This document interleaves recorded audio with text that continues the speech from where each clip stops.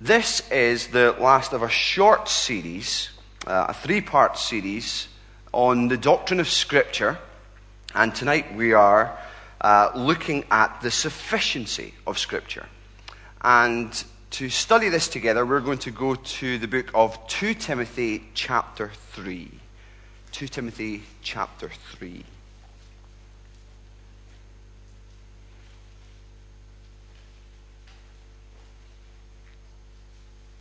And before we read God's word, let's pray together.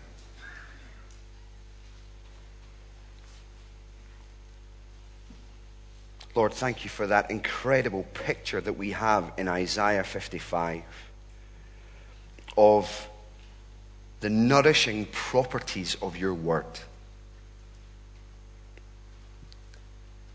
of your intention for your word, to achieve that for which you send it out. Let us know joy and peace and fruitfulness as a result of studying what we're looking at tonight. And in all of this, may it be for your renown. This we pray in the name of Jesus, your Son. Amen. So let's read from 2 Timothy chapter 3. In verses 1 to 9, what Paul does is paints a picture of some false teachers, people who have, in effect, moved on from the word of God, forms of godliness but denying its power, etc. Paul then, in verse 10, continues by encouraging Timothy to look at his example, and let's read from there. You, however, know all about my teaching, my way of life, my purpose, faith, patience, love, endurance, persecutions, sufferings. What kind of things happened to me in Antioch, Iconium, and Lystra? The persecutions I endured. Yet the Lord rescued me from all of them. In fact, everyone who wants to live a godly life in Christ Jesus will be persecuted, while evil men and impostors will go from bad to worst, deceiving and being deceived. But as for you, continue in what you have learned and have become convinced of, because you know those from whom you learned it, and how from infancy you have known the Holy Scriptures, which are able to make you wise for salvation through faith in Christ Jesus. All Scripture is God-breathed and is useful for teaching, rebuking, correcting, and training in righteousness, so that the man of God may be thoroughly equipped for every good work.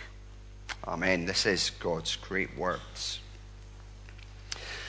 Author Jonathan Leeman, in a recent book called Reverberation, a book that has the Word of God, the Scripture, as its subject, invites the reader to do a fascinating mental exercise at the beginning of his book. He says, picture in your mind all that your church is.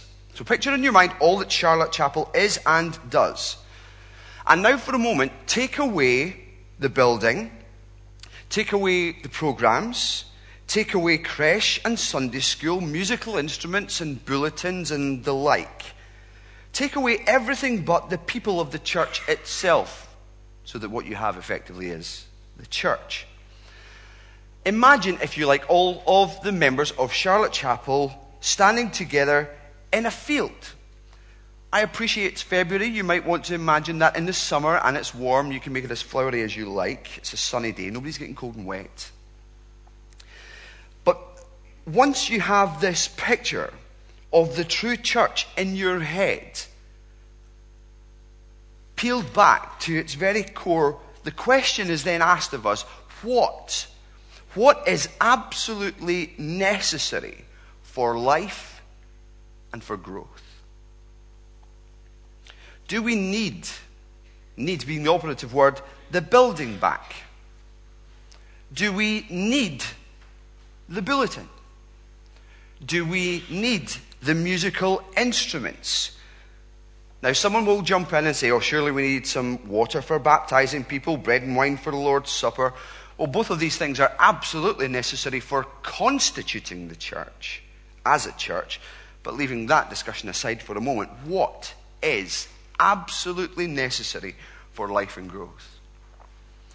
Lehman's claim is God's Word, the Holy Scriptures, the means by which God's Holy Spirit creates new life in unbelievers and growth in those who are believers. His claim is someone must pick up a Bible and read it. Somebody has to explain it so that the people will understand it. And when this happens, the Spirit is at work in and through the Word, in people's hearts, causing them to believe the words and give proper due weight to them. This is then what happens, he says. The people repeat the words in their songs and in their prayers. They discover most remarkably that they can speak to God as guided by these biblical words. That's prayer. They also then repeat the words of God to one another throughout the week. They help each other discern His will for their lives. Then their lives begin to take on more of a shape in correlation with His word, so that they begin to actually live differently at home and in the workplace and in their communities. They discover that these words are indeed life-giving, hope-giving, and love-producing. Then what? They run and they call others who have not yet heard these words to come and hear these words. The words producing actions. Those actions producing words and more work together to give witness to the power of God to salvation. None of those things that we removed in that illustration are bad things. We are served so well by our building, by our musical instruments. Well, maybe not by the building so much, but by our instruments and our musicians and our bulletins, our screens, our PowerPoint, all of these things. We are served so well by these things. But peel it all back. What is absolutely necessary for the church to be the church, to be formed and to grow? I think it's God's Word. This is the claim the Bible makes for itself. God builds His church and grows His church by His Word. And this Word is comprehensively sufficient for all we need to know about God and how He wants us to live. And I think 2 Timothy 3 is one of, if not the clearest passage in the Bible for showing us the importance of this teaching within the realm of the doctrine of Scripture, called the sufficiency of Scripture. And Paul's exhortation to Timothy in here, almost as a father to a son, is an exhortation that still is relevant for us today. Stand firm on the sufficient Scriptures. They teach us everything we need to know about everything that truly matters. When you look at verses 1 to 9, which we didn't read in our reading a few moments ago, but in verses 1 to 9, the background to Paul's encouragement is that there are teachers who have not submitted themselves to the truth of God's Word, but have actually distorted the truth of God's Word. Their way of life, their conduct, their teaching, their doctrine are errant. In verse 5, Paul says of them, they have this form of godliness, but it's false. In verse 8, he says their teachings are so far from the truth that they are actually opposed to the truth. And as a result, verse 8 tells us quite simply, they are disqualified from the faith. It seems like the people he's talking about are the very ones that he warned the Ephesian elders about in Acts 20, those who would rise up from within their number, who probably started out on the right track in terms of an understanding of God's Word. And then what Paul does in verse 10 to 13, deliberately hold himself up as a comparison. Look at them, Timothy, and look at me. Look at my teaching, my doctrine, my way of life, my conduct. And it would be quite plain for us to see, for Timothy to see, certainly. Paul is a Bible man. And in comparison, these men are just going from bad to worse. The question that is automatically arising then in that, as his hearers read this, and as his hearers hear this, and as Timothy hears this, is what will Timothy do? Whose example will Timothy follow? What will undergird his life and his ministry. Verse 14 tells us Paul's encouragement to him. As for you, continue in what you have learned. The Greek word here for continue is mene, which actually means stay or remain. So stay put. So it's as if Paul in the first 9 verses had said, look at these guys. They had kind of started off well, but they've moved further and further away. They're kind of in motion away from the truth. But as for you, what should you do? Stay. Stand firm on what you have learned, on the scriptures that are sufficient for your teaching and for your conduct. They tell us these scriptures are sufficient for teaching us all we need to know about salvation, how to be saved, doctrine, what we should believe, and conduct, how we should live. And those will be the 3 things that we're going to concentrate on just now. Now, I have to say, before we get into the salvation on our first point, some people think that the doctrine of the sufficiency of Scripture claims that the Bible tells us absolutely everything that anyone in the world needs to ever know. But that's not true. This sufficiency that we talk about in relation to the sufficiency of Scripture is not sufficiency of specific information like how should a plumber fix a leaking tap, for example. But it's the sufficiency of divine words. So the sufficiency of Scripture tells us everything we, plumbers included, need to know about God, how we should live, and what we should teach. So let's look at the first thing together, okay? That the Word of God is sufficient for salvation, showing us how to be saved. Verse 14 says, continue in what you have learned and have become convinced of, because you know those from whom you learned it. That is Paul, his mentor, and how from infancy you have known the Holy Scriptures, which are able to make you wise for salvation. So, these scriptures have been taught to Timothy by his mother Eunice and his grandmother Lois. It's certainly been part and parcel of the Apostle Paul's discipleship of Timothy. And it's incredible to see, again, what kind of impact discipleship within the home can actually have on someone. The testimony of Paul, of Eunice and his grandmother Lois, or Timothy's grandmother Lois, is an incredible thing. It's saying certainly that he has known the scriptures from infancy. Now, it's not saying that he knew all of them, or he didn't know Genesis to Deuteronomy, for example, off by heart. Perhaps he did. They were very good at Bible memorization in those days in terms of the law. But more that through what he was taught, he was given wisdom from the Old Testament scriptures in particular here to know the way of salvation, even to see Jesus Christ himself, the subject of this book of the Holy Scriptures, the one to whom every scripture points. I bought a new Bible for my little girl just before Christmas time. It's called the Jesus Storybook Bible, and I remember just reading the introduction to this Bible and just thinking it was an outstanding description of what the scriptures show us and the scriptures teach us. It says this: now some people think the Bible is just a book of rules, telling you what you should and shouldn't do. The Bible certainly does have some rules in it. They show you how life works best. But the Bible isn't mainly about you and what you should be doing. It's about God and what God has done. No, the Bible isn't just a book of rules. The Bible is most of all a story. And there are lots of stories in the Bible, but all of the stories are telling one big story. The story of how God loves his children and comes to rescue them. It takes the whole Bible to tell this story. And at the center of this story, there is a baby. Every story in the Bible whispers his name. It's true. Jesus said in John chapter 5, these are the scriptures that testify about me, as he was referring to the Old Testament then.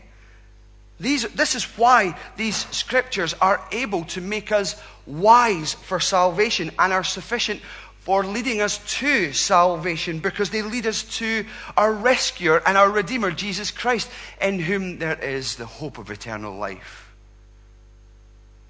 So the Old Testament foretelling so clearly the coming of Christ. The Gospels telling us the story of Christ, of what he taught and what he did, particularly his death on the cross and his resurrection from the dead 3 days later.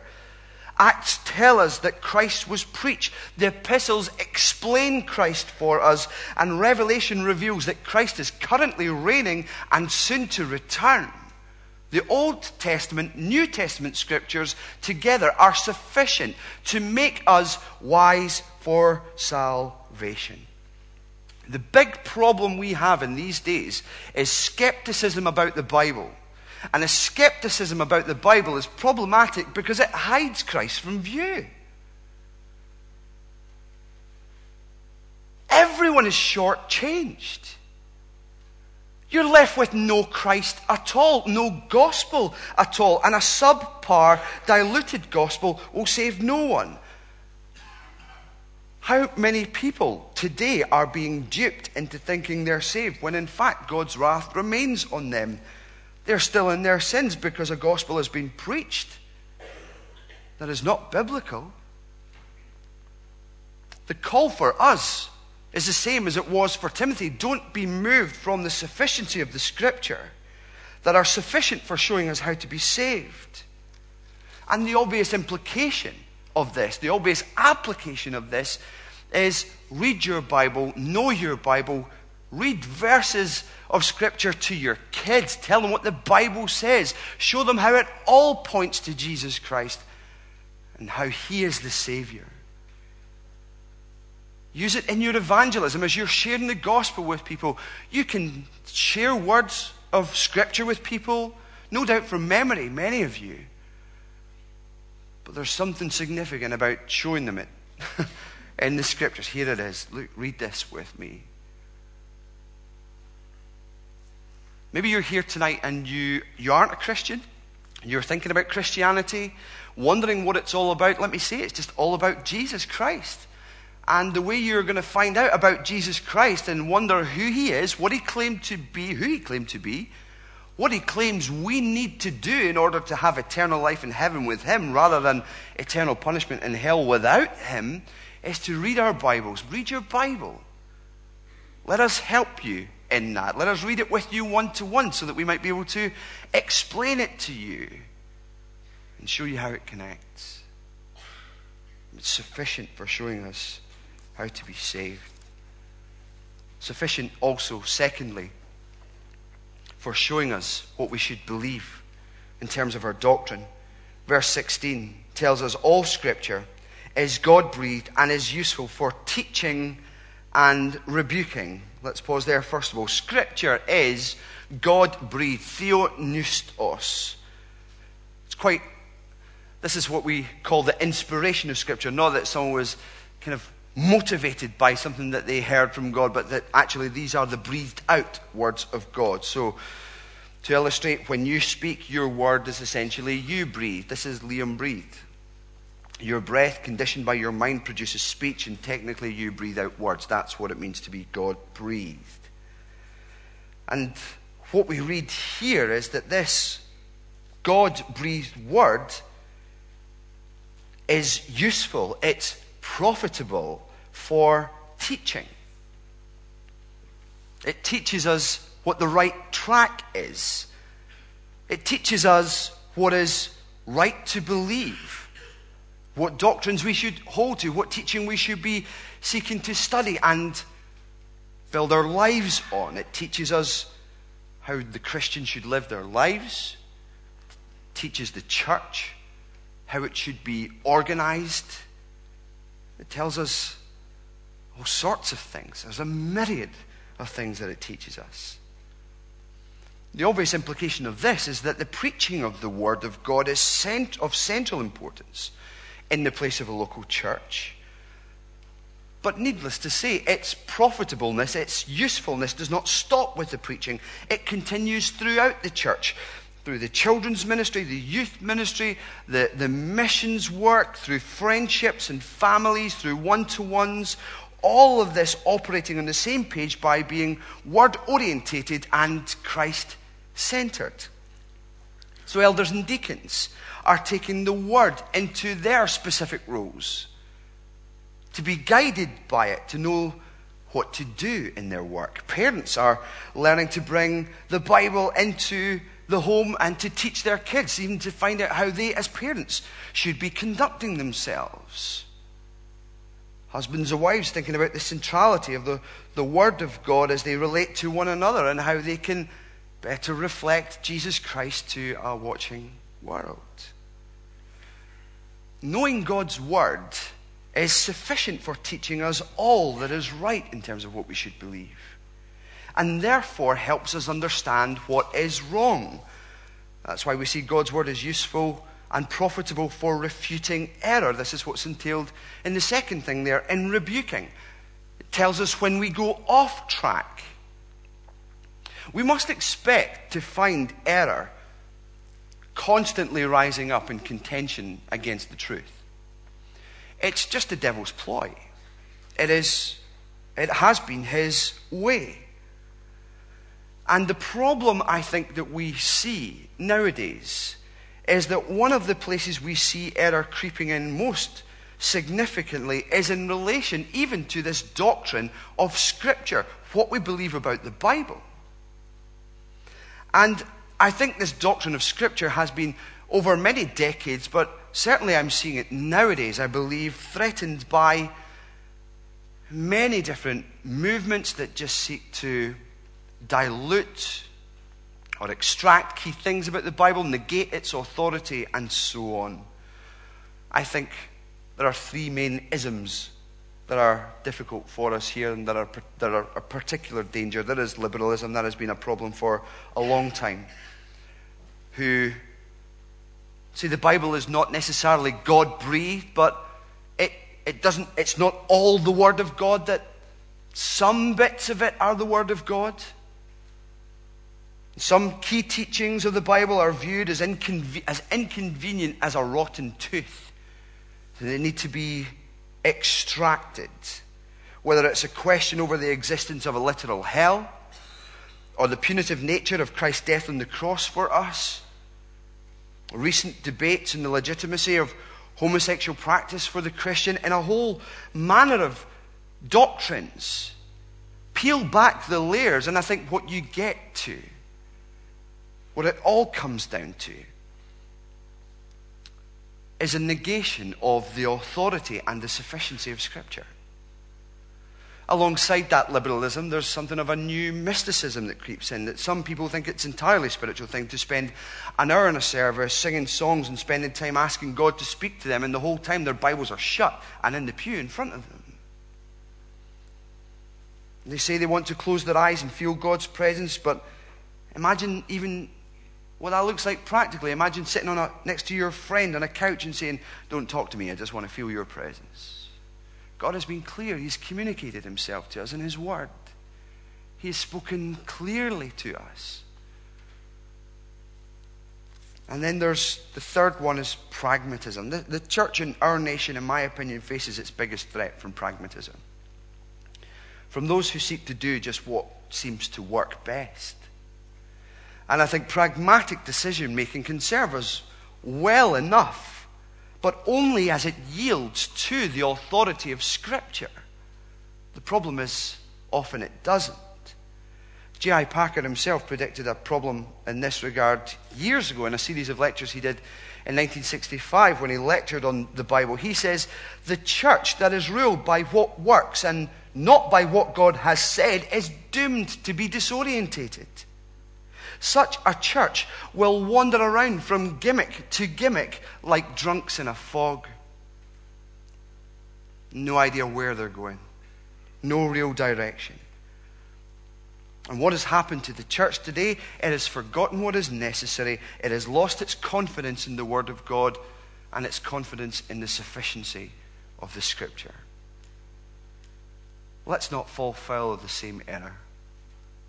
I praise God that we are a Bible-believing church, but let's never take that for granted.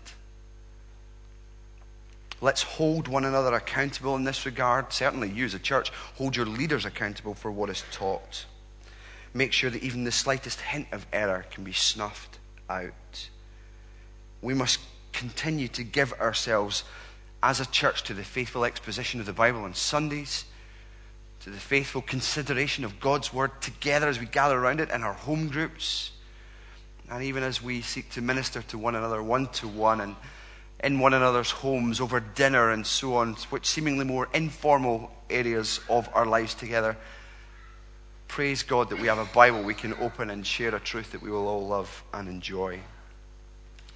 So the Scripture is sufficient for salvation, showing us how to be saved. Sufficient for doctrine, showing us what to believe. Thirdly, sufficient for showing us how we should live, conduct.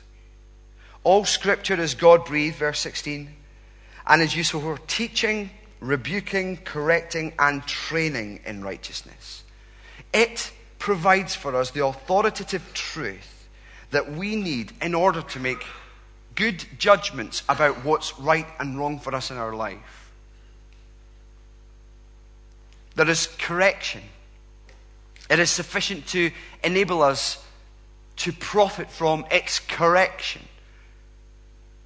where we are rebuked basically for our error, but more so in correction, helped to know what is the right track to get back onto. So the word that's used for correction here is the Greek word that can be translated basically straighten up. So something is crooked, it's not aligned, it needs to be straightened up. And those who accept the Bible's correction, those of us in our local church who trust in the sufficiency of God's word, will be able to serve one another so well when we go off track, to show us exactly what the right track is and to encourage one another onto that track. And then the training aspect of it is it teaches us how to stay on track. It gives us all the authoritative truth that we need in order to stay on track and live out the Christian life, conduct ourselves in a manner worthy of the gospel, as is the Apostle Paul in particular, his frequent refrain for the churches that he writes to. Live in order to please God. How? Well, read your Bible. We can be taught well. We can hear those propositional truths come forth from various teachers. We can see the encouragement of narratives and follow people's good and godly example. There are many ways that we learn, there are many ways that we are trained how to stay on track.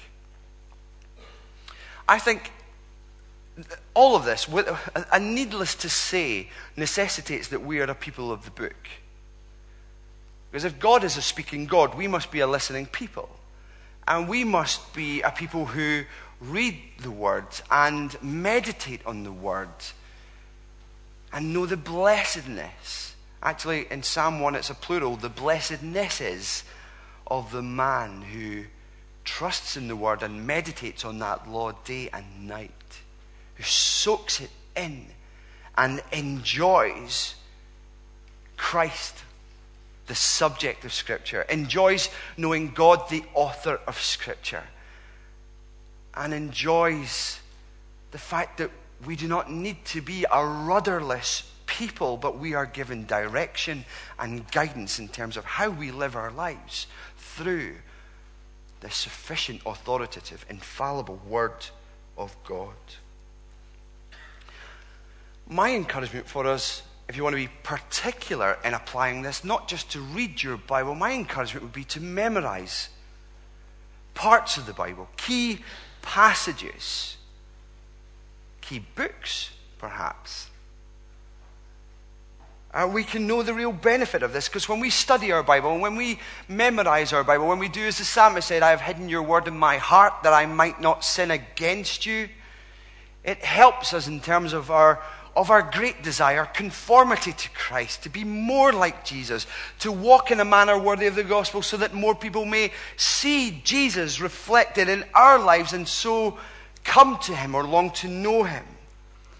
That we can indeed hide that word in our hearts, that we might not sin against him, and know what it is to stand up under the temptation when sin presses down on us. What's more, we can have comfort and counsel for people we love in the family of God together here. Even for those who aren't Christians, who are not part of this family. How often have we been in situations where we just feel lost for words in some respect when someone has shared a concern with us or given account of some suffering that they've experienced, or a real struggle, a paralysis in decision making or something like that. Knowing the Word of God, trusting the sufficiency of the Word of God gives us confidence to share the Word of God and so serve one another well and with gladness and trust, not in our words, but in God's Word.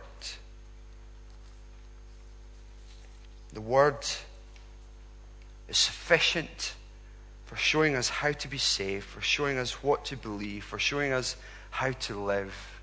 And I love the way Paul just brings this in. Having said that all Scripture is profitable, he says in verse 17 so that the man of God may be thoroughly equipped for every good work. The image that's depicted there is of a place that is fully furnished. No need for a trip to IKEA. No need to go to any you go into a property. It's brilliant that it's fully furnished. If you're rental, and in the rental market, that's what you're looking for. Fully furnished. There is nothing lacking. We, as the people of God, can lack. It's an incredible thing to say, isn't it? We can lack nothing. We're fully furnished by the Word of God, not lacking anything. And the Bible's divine origin, its God-breathedness, secures its never-failing sufficiency for salvation, for doctrine, and for conduct. And how we need to be encouraged all the more to stand firm on this truth, just as Timothy was exhorted at the beginning. That all of Scripture, in all of Scripture, there is a wealth of truth to learn and to teach, command and encouragement, examples to follow and to avoid, narrative and proposition, poetry, prophecy, visions and dreams, wisdom and songs. A whole range. And because it is sufficient, we can have confidence to teach the Bible to whomever, wherever, whenever, knowing that it and it alone is profitable. So remain loyal to it. See it lead others to faith.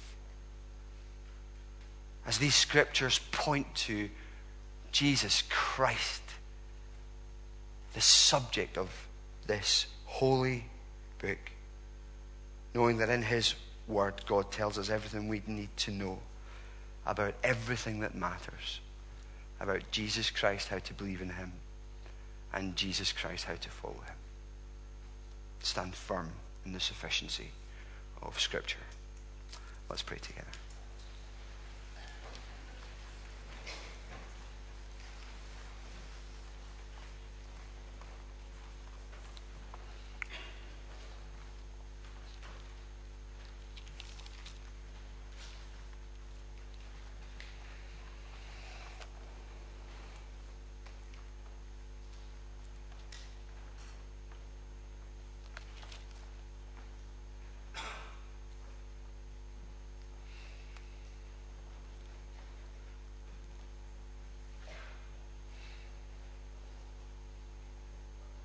Lord, we thank you that we have been born again, not of perishable seed, but of imperishable, through the living and abiding Word of God.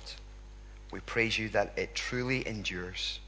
We praise you that your Word is divinely authorized by you. It reveals who you are. It is in itself an extension of you, given that you have breathed it out.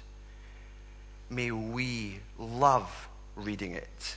studying it, treasuring it, not because of it itself or as an end, but because of whom it points to, Jesus Christ, and because of what we are exhorted to do and led to do by your Spirit, who applies such truth to our hearts. Let there be many through this church who come to hear of the Lord Jesus Christ through this word, whether from pulpit or pew. And may there be many who grow in the grace and knowledge of Jesus because they have stood firm on the authority, the clarity, and sufficiency of your word, which shows us how we should live and what we should believe. These things we pray in Jesus' name. Amen.